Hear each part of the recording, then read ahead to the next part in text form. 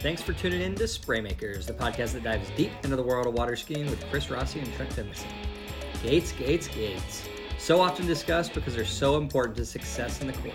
This week, the guys talk through their keys to creating the ideal line outbound and through the gate. It's creating potential for the entire pass. 110%.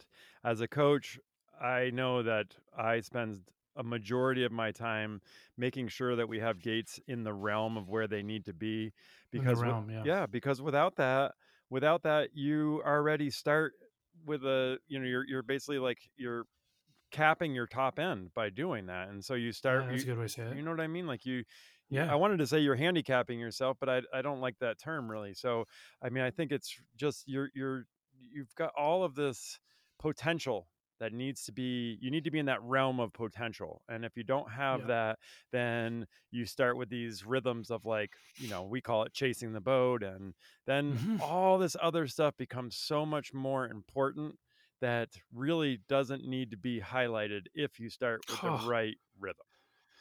you're so yes, you're so right, dude. Because I see, honestly, it's unfortunately it's probably the majority. Not I mean, and I'm even going to take away that qualifier. Probably the majority of people are basing their approach to skiing from a kind of compensatory approach, if you will, or they're coming up. They're always working on things that are only there because they're on like a tragic line. They're getting towed into the turn. They're they're progressively getting faster and faster into the buoy, or faster feeling into the buoy every time they shorten the rope, or every time they speed up. Um, Again, just because there's just a few simple things that haven't been taken care of, right from the start. And like you already alluded to, if you get on a decent line, your to-do list of what's important just drastically shrinks. Yeah, you go from I have to do this and I have to do that and I have to do that and I have to do that in order to make this work to, oh, I'm just cruising. I don't even have to think Yeah. right now. Oh, it's auto Yeah. everything goes into more of an automatic type of feel when you get on that line. And so Yeah. tragic line, I think, is amazing. It's an amazing term. So, maybe we need a t-shirt that says tragic lines, and maybe with like that old school don't do drugs cross circle with the red line through it or Yeah. whatever. But you know what I mean? Like it is this important. And I think we need to always be, for me, gates are buoy zero. It's Yes. not like there's so many people that start thinking at one, get through the gates, Yep. be as close to the right hand gate ball as possible, and now I'm going to start to think as I come into one. Yeah. And so you and I have been, any spray maker seasoned veteran listener knows that we always are talking about gates and the importance of it. Anybody new to this podcast, you can go back in previous seasons and listen to Gates episodes. Like, it's very important, and we are going to kick this off to make sure that we're just having another discussion about it.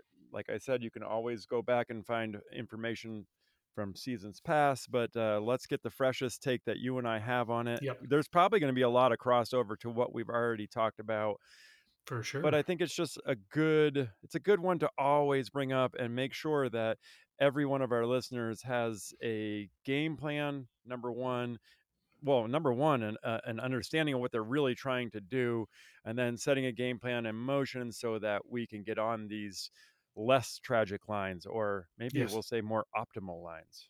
Yeah. Perfect.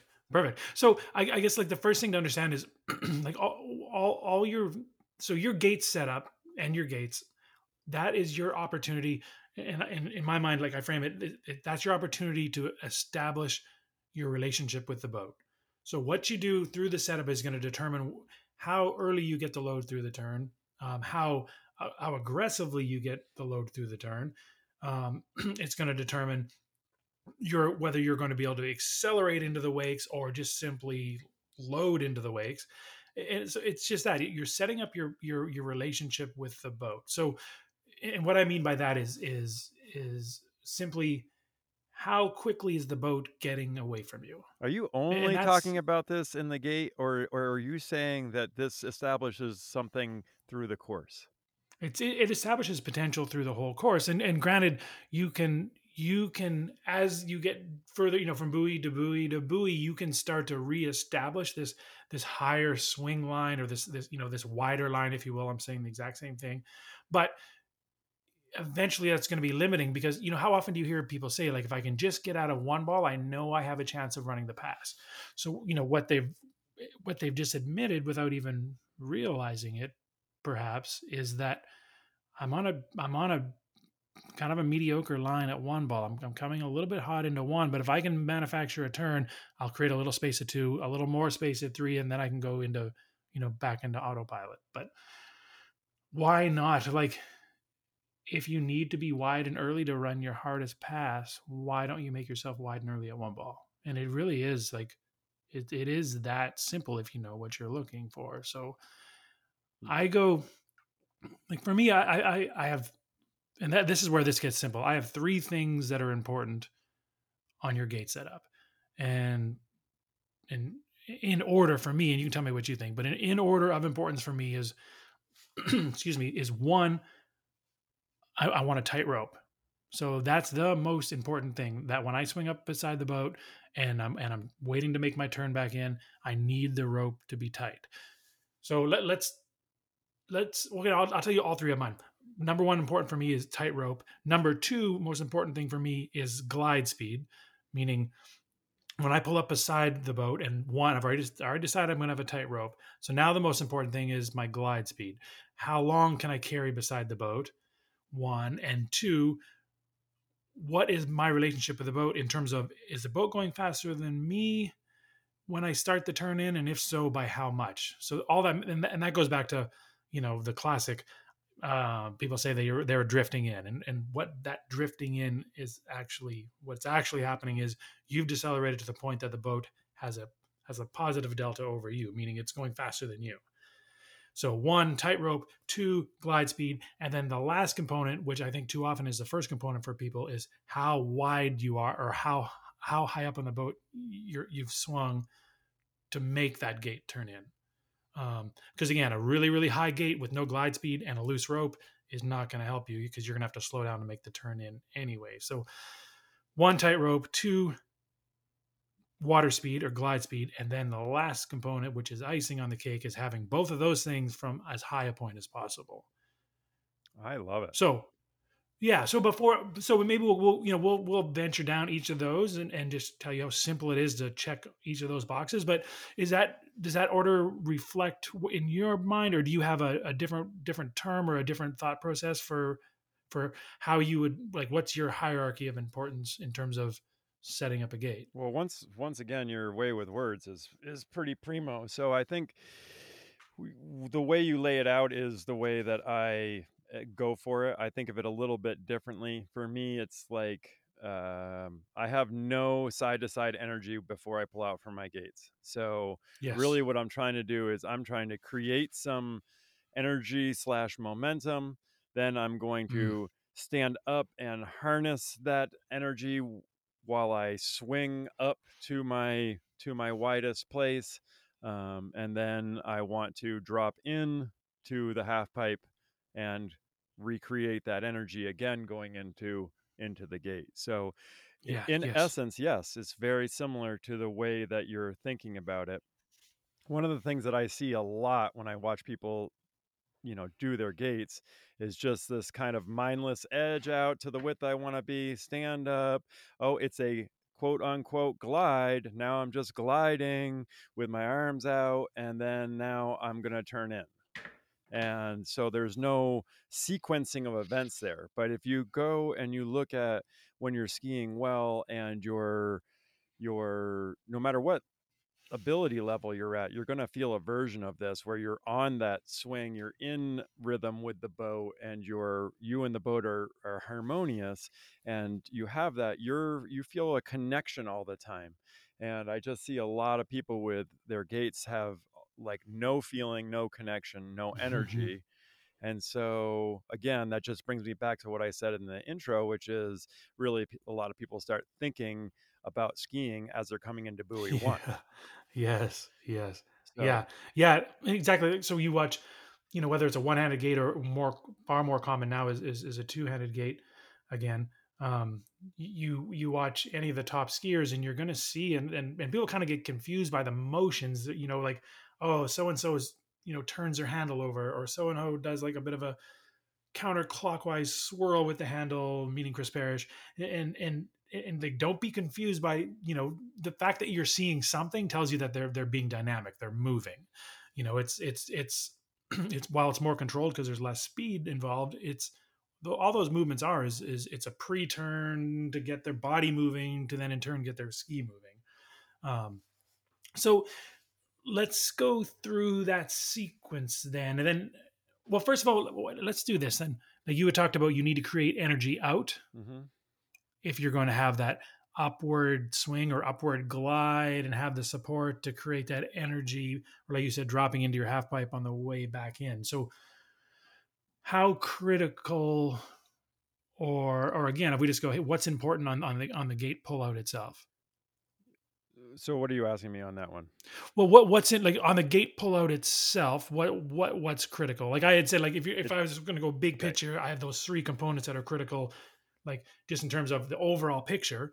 But on the pullout itself, like, you had said about creating energy on the way out. So what is, because if you watch a lot of the top skiers, there's definitely different dynamics to that pullout, but they're all trying to achieve the same thing. So what are you trying to achieve in terms of building energy on the pullout? I think what I want to do is I want to direct my ski with the least amount of use of the boat.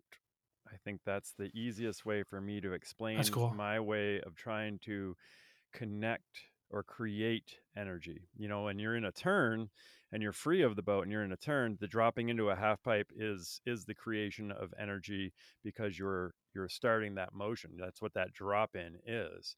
Hmm. And you can do that because you have developed some side to side speed, and you are able to then get your body moving in your direction of travel. On the gate pullout, I would say a huge portion of people, I mean, in the 90 something percentile of people, Hmm. their first motion is back. Hmm. They're Yes. dropping back. Like if the Yep. first thing you do, I just wrote down a few things, but like if the first thing you do is feel line tension, then you're moving backwards. Yes. Yeah. If you feel line tension before you've even started moving, Right. or I guess that's not quite accurate. I guess what you're saying is if you feel line tension at as a result of your very first movement, Right. I mean, then you either move way, back. I mean, it's. Yes. I think you were right the first time anyway. But yes, so I think for people's first, almost everyone's first move. Let's say I don't Hmm. care. We should talk about structure and stance before we pull out. We've done that in the past, But Yep. regardless of that, when you decide, okay, it's time for me to start. I don't like the. I for many years I refuse to call it a pullout because I think that Yeah. immediately puts something in your mind that is not what's happening. And so people then start to pull on their pullout. And that's not really what I believe is happening here. But so, yeah. So if the first thing you do, most people's first thing they do is they're going to take their left shoulder and they're going to go in a little mini semicircle outward and fall Hmm. back and go outward. And if that's Yep. your first move, then you know for a fact that your first move is to lean back on the rope, and you're not dropping into your pullout. So anyway, creation of energy in this zone I think is really important. If the first thing you do is lean, then all you're going to do is lean against a boat that's much more powerful than you, Hmm. and you're going to have to do a bunch of other moves that are all going to be compensatory moves that will Hmm. still lead you to a place that either doesn't create enough energy to release you from to help you swing to the top of the swing, Hmm. or when you come up, you're going to have done so many unbalanced moves that that line's going to go loose. And either one Yep. of those is not the way. So we don't want to be narrow, slow, and tight, And we don't want to be like you mentioned earlier. We don't want to be 90 degrees on the boat, but traveling in a direction and speed that don't match the boat, so that when it's time to turn in, the line's loose, slack, we fall back until we catch the line, and that just resets all of that fake width that you ended up creating. Yeah. Yes. Okay. So So that first move isn't back and away. The first move is basically. I mean, and you've said this really well in the past. Is like you're not going to move your ski. You're going to move your body. So where are you going to move your body? Well, you're going to move your body into a leaning position over the edge of your ski, but you're going to make sure that it's got a forward component to it, yes. Now the because that's going to right. create that true acceleration, right? So in my head, like the easiest way is just imagine you're standing on a clock face, so 12 would be straight down the lake, 6 would be straight behind you, and you want to take that, that perfect structure of your body, that nice stack or whatever you want to term it, and you want to establish lean towards that 11 o'clock, somewhere between 10 and 11 o'clock. hmm that's Okay. that's right on. That's right on. Okay, because again, like we talked about, or well, I'll reiterate, like if your mass, if your body is leading your base or your ankles, your ski is going to truly accelerate, and that's that energy, Rossi, you're talking about is creating that. You said momentum, acceleration. It's all the same thing, and your body has to be leading your feet for that to happen. Um, so okay, now we've left the wake when we've created that positive energy. Now, to check the number one box, which in my mind is keeping a tight rope, all this is just appreciating the direction of your glide, like meaning you're gonna fall into that lean as you start to rise up. You got to remember that because of the the because of that the like the rope, sorry, is attached to the pylon. If you were just going to imagine, like, what path does that handle could that handle go on if it was perfectly tight? And the answer is it's a semicircular path, or it's a path that is absolutely divergent away from the wakes.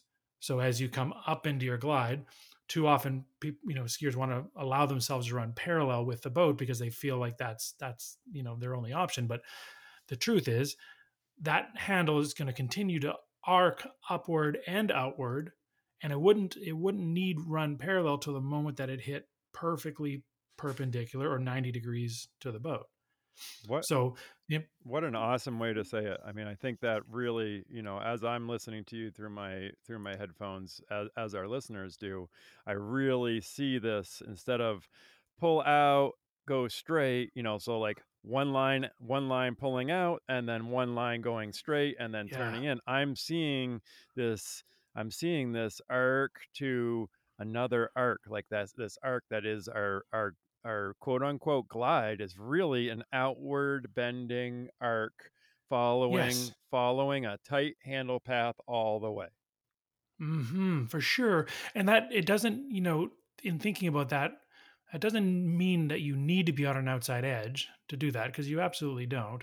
Um, Staying on that outside edge is a good, again, it's a measure of making sure the rope is tight, but it's not your avenue for carrying the greatest amount of speed. But it's really just coming up into that glide and being committed to that outward arcing line. And again, if you I do it momentarily with my eyes, um, just to commit to the direction I've already established. I'm not trying to create like a false outward direction that wasn't already established on the start. It's just coming up, and again, momentarily with my eyes, I'm going to focus on that line and feeling the pylon, feeling that cable tight rope through that swing until I reach my apex is what is that's that veritable proof that I am running that full arcing line to the top. Yes. I mean, the way I talk about it is energy, right? So like for me, dropping in is easy. That is not something where you're flexed out, where your face is gritted and all of that. Like to fall and drop in your direction of travel should be more of a dynamic movement. When you reach the bottom of that movement, now you're in a place where you're going to tighten, constrict, and hold on to that energy while you're being pulled up over the top of your ski. And what you're saying is you should be holding on to that energy all the way as you wrap up and to the apex. Yep. I mean, that's tightrope, tightrope, tightrope, tightrope. I mean, people talk about all the time, like, oh, I don't want the rope tight, I don't want this, I don't want that. I think but ultimately you do. You want Yes. whenever you are connected, you have potential energy ready to go. Anytime that you have lost that connection, the first thing you're going to have to do when you make your next move is to look for that connection again. So Yes. when Yes. Perfect. you know what I mean? Like that's so I think especially on the gates, we do not want to be out there and be like, have no idea where this line is tight. And then, do the hope and pray turn. And then, oh, I caught it right. Woohoo. And now I'm gone. Or, oh, I just crashed onto that, smashed the line, got stood up, reset it down, went through the gate. And now I'm coming into one. And what's my rhythm going to be at one? It's going to be very similar to what you started with at the turn in for the gates.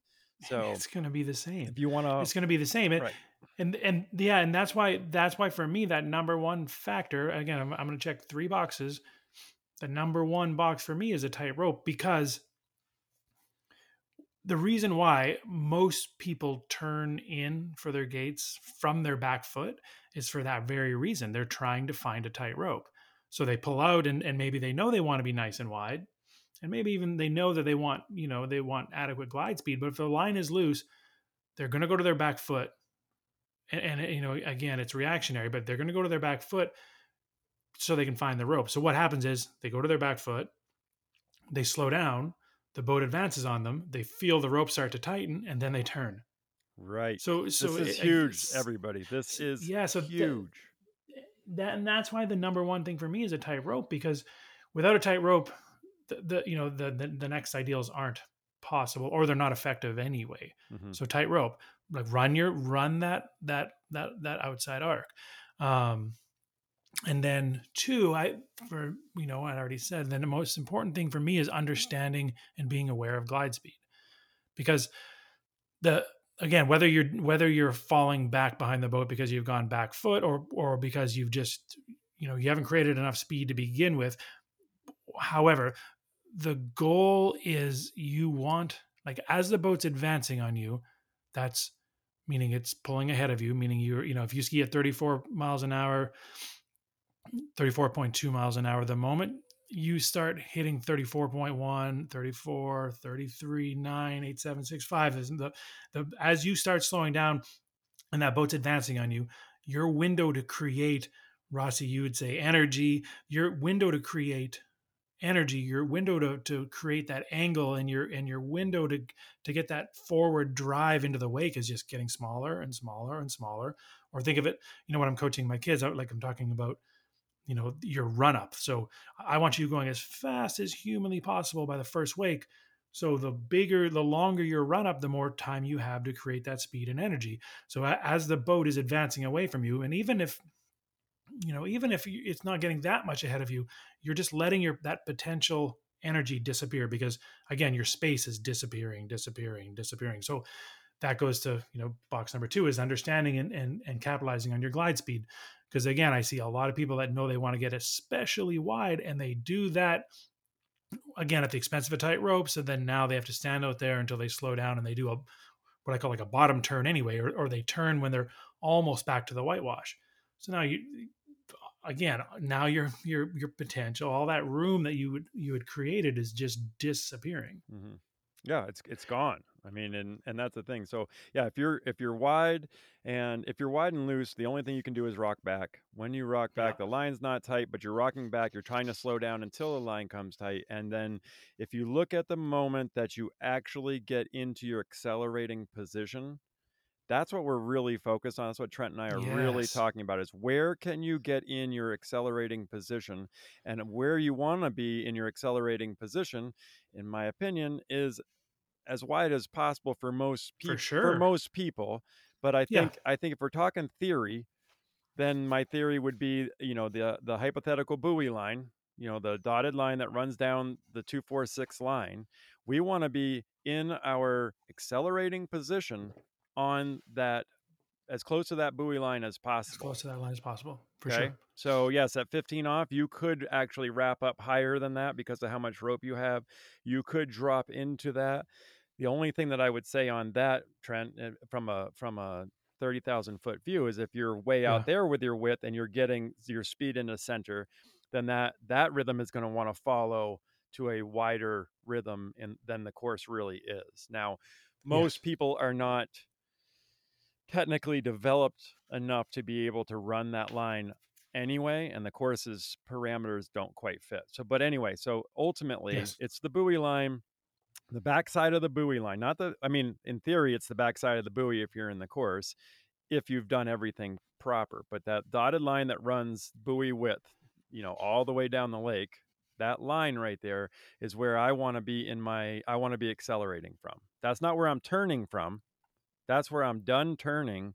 And now I'm accelerating from that point, because that gives me the Yep. maximum amount of distance from there to the center line to build speed. Yep. Yes. That's it. Yes. So it's exactly that. It's so that, and that's where I'm talking about, as whether I'm in the boat watching someone or whether I'm monitoring my own skiing, that's when I'm talking about establishing a relationship with the boat. That's what I'm talking about. So if you're watching video of yourself, or you're watching your buddy ski, or you're trying to understand this, like, what the big thing that catches my eye is as the boat is starting to pull away from the skier. So again, from the passenger seat, I'm watching that skier start to fall behind us ever so slightly. While that's happening, the big question is always, what is the skier doing? And for most skiers, there's a fairly big span of space where they're doing nothing other than waiting for the red buoys to get to them, right? Right. The moment the boat's pulling away from you, you want to already be turning. So that's why, again, back to Rossi, what you're talking about, creating good, solid energy on the pull out is so important, because that's what creates your potential for glide speed. So, from a skier's perspective, in the I was going to say in the driver's seat, but that's a little bit confusing, because I'm not talking about the driver of the boat, but the driver of the ski. But from your perspective, Rossi, when you're skiing, how do you monitor your glide speed? Like, how do you know where you are? For me, it's the boat. Yeah. For me, it's just my relationship to the boat. When Yeah. you come up out of your lean, you Mm-hmm. are going faster than the boat. That's what's propelling you up onto the side of the boat. And as I'm gliding and I'm gliding and gliding, I'm skiing up and up and up and up on that arc. And there's a moment there where you know that you and the boat are just about to match. And Yeah. right before you and the boat are gonna match, I release that line tension. For me, I Okay. release that line Yep. tension. I release the handle from what would be, because I'm up on the side of the boat, the handle to me has has a relatively straight left arm, a more bent right arm. The handle's more beside me than out in front of me. And I'm just Mm-hmm. arcing up on the boat. My shoulders are facing the boat. And then when the boat and I match, obviously I'm hoping that this is in time that I know I'm going to make the gates, but Yep. meaning I'm going to go through them. But at that moment, regardless, I do not care if this is practice. Then the moment that we match, I am going to take that tightrope that I've been feeling and wrapping up with, and I'm going to open my hands and open everything up and basically release the handle to the boat, and I unweight everything. It's like I stand up tall and just become weightless. And That quick question. So when you're talking about, like, releasing that handle to the boat, like, is that, and because I'm just picturing it, mhm, you're saying, is that saying the same thing as doing like a kind of a two-handed it reach? is a two-handed reach. Okay. Okay. So That's what I I'm was not picturing. I just wasn't releasing with sure. my outside hand. Good. That's a good time to make sure we're understanding this. But I've been connected. I'm connected. I'm connected. I'm rolling. I'm rolling. I'm coming up on the boat. I'm coming up on the boat. I'm there. I'm connected, just like you were talking about. I'm holding on to that energy that I had, and then I get to that moment right before the boat, and I can see it happening. Then I'm going to basically like open my grip. open my grip, relax that handle towards the boat. I'm standing really tall. And now what I'm going to do is I'm going to drop into this turn. And dropping in is I'm not turning my ski. I'm not doing anything. I am falling in the direction of travel. I am trying to fall in towards the handle. I am weightless. And some of the keys that I have, we can talk about that, but like it's literally a fall in the direction of travel. And then my weight shift, because I'm falling, if we're going back to your clock, Mhm. your clock thing, then Yep. it's like I'm falling into probably a 1:30, Yeah. right? Yeah, I think you're exactly right. Somewhere between 1 and 2 o'clock. Yeah. Somewhere between 1 and 2 o'clock on a clock. If 12 o'clock is pointing straight down the course, I'm falling in that direction of travel. And then as I fall in that direction, if it's really simple to not simple, but it's pretty easy to understand. If I have my mass and I'm falling towards 1:30 or somewhere between 1 and 2 o'clock, my mass is moving Mhm. forward there. My weight moves forward on the ski. That puts the water brake forward on the ski. We have, our concaves and our bevels up there, and the way our fins are set up to pull this front of the ski underneath us, and we fall into our athletically stacked or our Mhm. stance or our accelerating position naturally to that place. There is no force to get to this spot. And when I go back and look at most skiers, when I see them at apex, the first thing I see is a push of their feet, and which if you push your feet, which way is your body going to go?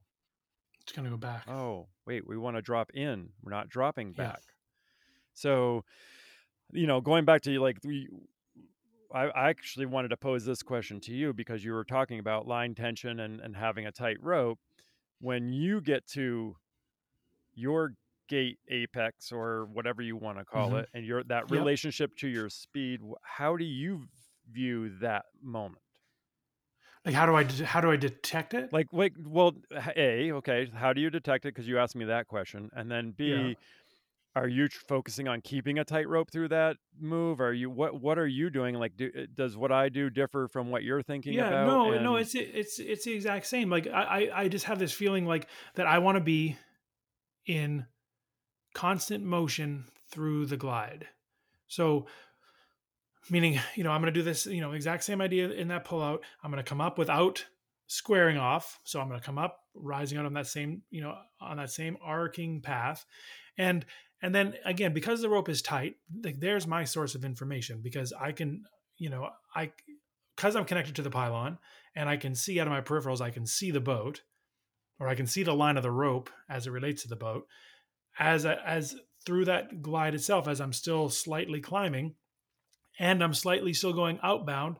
I'm just gonna like same thing you're talking about two-handed reach. The closer I get to that apex, the further I'm gonna let that handle feed away from my body to maintain that outward direction. Because again, what I'm trying to do is arc out and up. And the moment I hit, I call it a stall, and it's not a stall as in I'm not moving, but in terms of compared to the boat, I'm no longer climbing, but the boat hasn't yet started to climb away from me. perfect. So the moment I hit what feels like that stall is the moment I'm at max, kind of the max extension that I'm going to get with two hands. And then the moment that the tables shift, if you will, and the boat's starting to slightly advance on me, I've already, I've already moved my hips, moved my body into this turn. So it's like we're just shifting roles. I'm swinging up on the boat. Now the boat's swinging up on me. And again, like I'm just going to make sure I'm not idle for a moment of that, or as close to not idle for a moment, not idle for a moment of that. Because again, that's the biggest thing I see is people standing out beside the boat and their only thought process, and it's a valid thought process, but their only thought process is I'm gonna stand here and wait for the reds to be in the perfect place. Yeah, And ultimately, you've got to hit those reds. I get it, but that is in terms of the big approach. Hitting the reds is the easiest part, right? It's timing. It's timing your relationship with the boat to fall within the constraints of hitting between those reds. Because remember, those reds are a long ways apart, and you're you're not going 90 degrees through them. You're going closer to 45 degrees through them. So you've got a lot of play fore and aft to make it through those gates. You do not have to be pounding the right hand gate ball. Right. It's far more important that you've timed. I call it like timing the boat. You've got to time the boat. And when learning this, the again, unless you had a tournament within the next 10 days, when addressing this, the biggest favor you could do for yourself is loosen those constraints of needing to either hit the right hand gate ball or even go through them at all. You're never going to learn to time the boat if timing the course is your number one priority through the learning curve. It's a sequence of events that happens, and that's why Trent and I talk about this all the time, and that we are winding this thing up, and then it's like, think of it as, do you really get to change that much when you're in the course, the line that you're on, right? So it's the same thing, that it's so important that you just understand where you're trying to go for and get there in such a smooth manner. And the thing that I see most people do that we want to get away from is time everything based on those red buoys, as Trent has said. What we need to do, like my youngest son will not allow himself to miss his gates. Fundamentally will not do it, and it's so frustrating because he's having such a hard time to understand this flow on the gate. So my opinion to you guys is, yes, we don't want to miss them, but it is so important that we roll up the moment that you see that stall or that you in the boat match. You've got to go at that point. And then what we've got to do is decide, do we need to pull out later? Do we need to shift something in our pullout to iron this out so that stall or that moment of turn-in happens, so that the end result is that we go through those two red start gate buoys. That's, to me, is huge. For sure. Huge. And that's the thing to understand. Like, every once in a while, if you are a fan of the sport and you watch some of the water ski broadcast presentations, watch some of these pro events, every once in a while you see one of these guys or girls miss their gates. And the thing to understand is that how could they ever miss their gates? It's not because they were trying to get a jump on the right hand gate ball to get early for one. And it's not because they haven't seen the correct picture 100,000 times. It's because there's two factors. It's their speed in relation to the boat speed that gets increasingly more important as the line gets shorter. And then ultimately, where do these two things intersect as it relates to where they are in relation to the entrance gates themselves? So again, like, if you can appreciate why even one of the best skiers in the world will occasionally miss their gates, it's because there's two things at play. Where are you hitting that apex point? And then in addition, where is that happening in relation to the course? Because it's that moment where you're like, in a tournament, and I have to go now. I can let this fudge a little bit, but I absolutely have to go now, or else I'm going to be too far behind the boat to run this pass anyway. And they go and they end up jumping the gates. So I think, for me, just the simplest approach, if your goal is, okay, I know I need a better start, because I know when I do get a better start, everything's better. And I run my hardest passes. If you wanted to spend some time focusing on your setup, I think, number one, I would make sure I have a tight rope so I'm not forced to go to my back foot. And two, I think the first step is just, have someone video you and just watch, where am I when I hit apex, and then pause your video. Okay, so here's your stall point, and then let it run forward, and then pause it again when you actually see your skis starting to draw or starting to turn, and then just look at the disparity. Like, how much space did I just give up? And the less space you can give up, the better your gate is going to be in the end.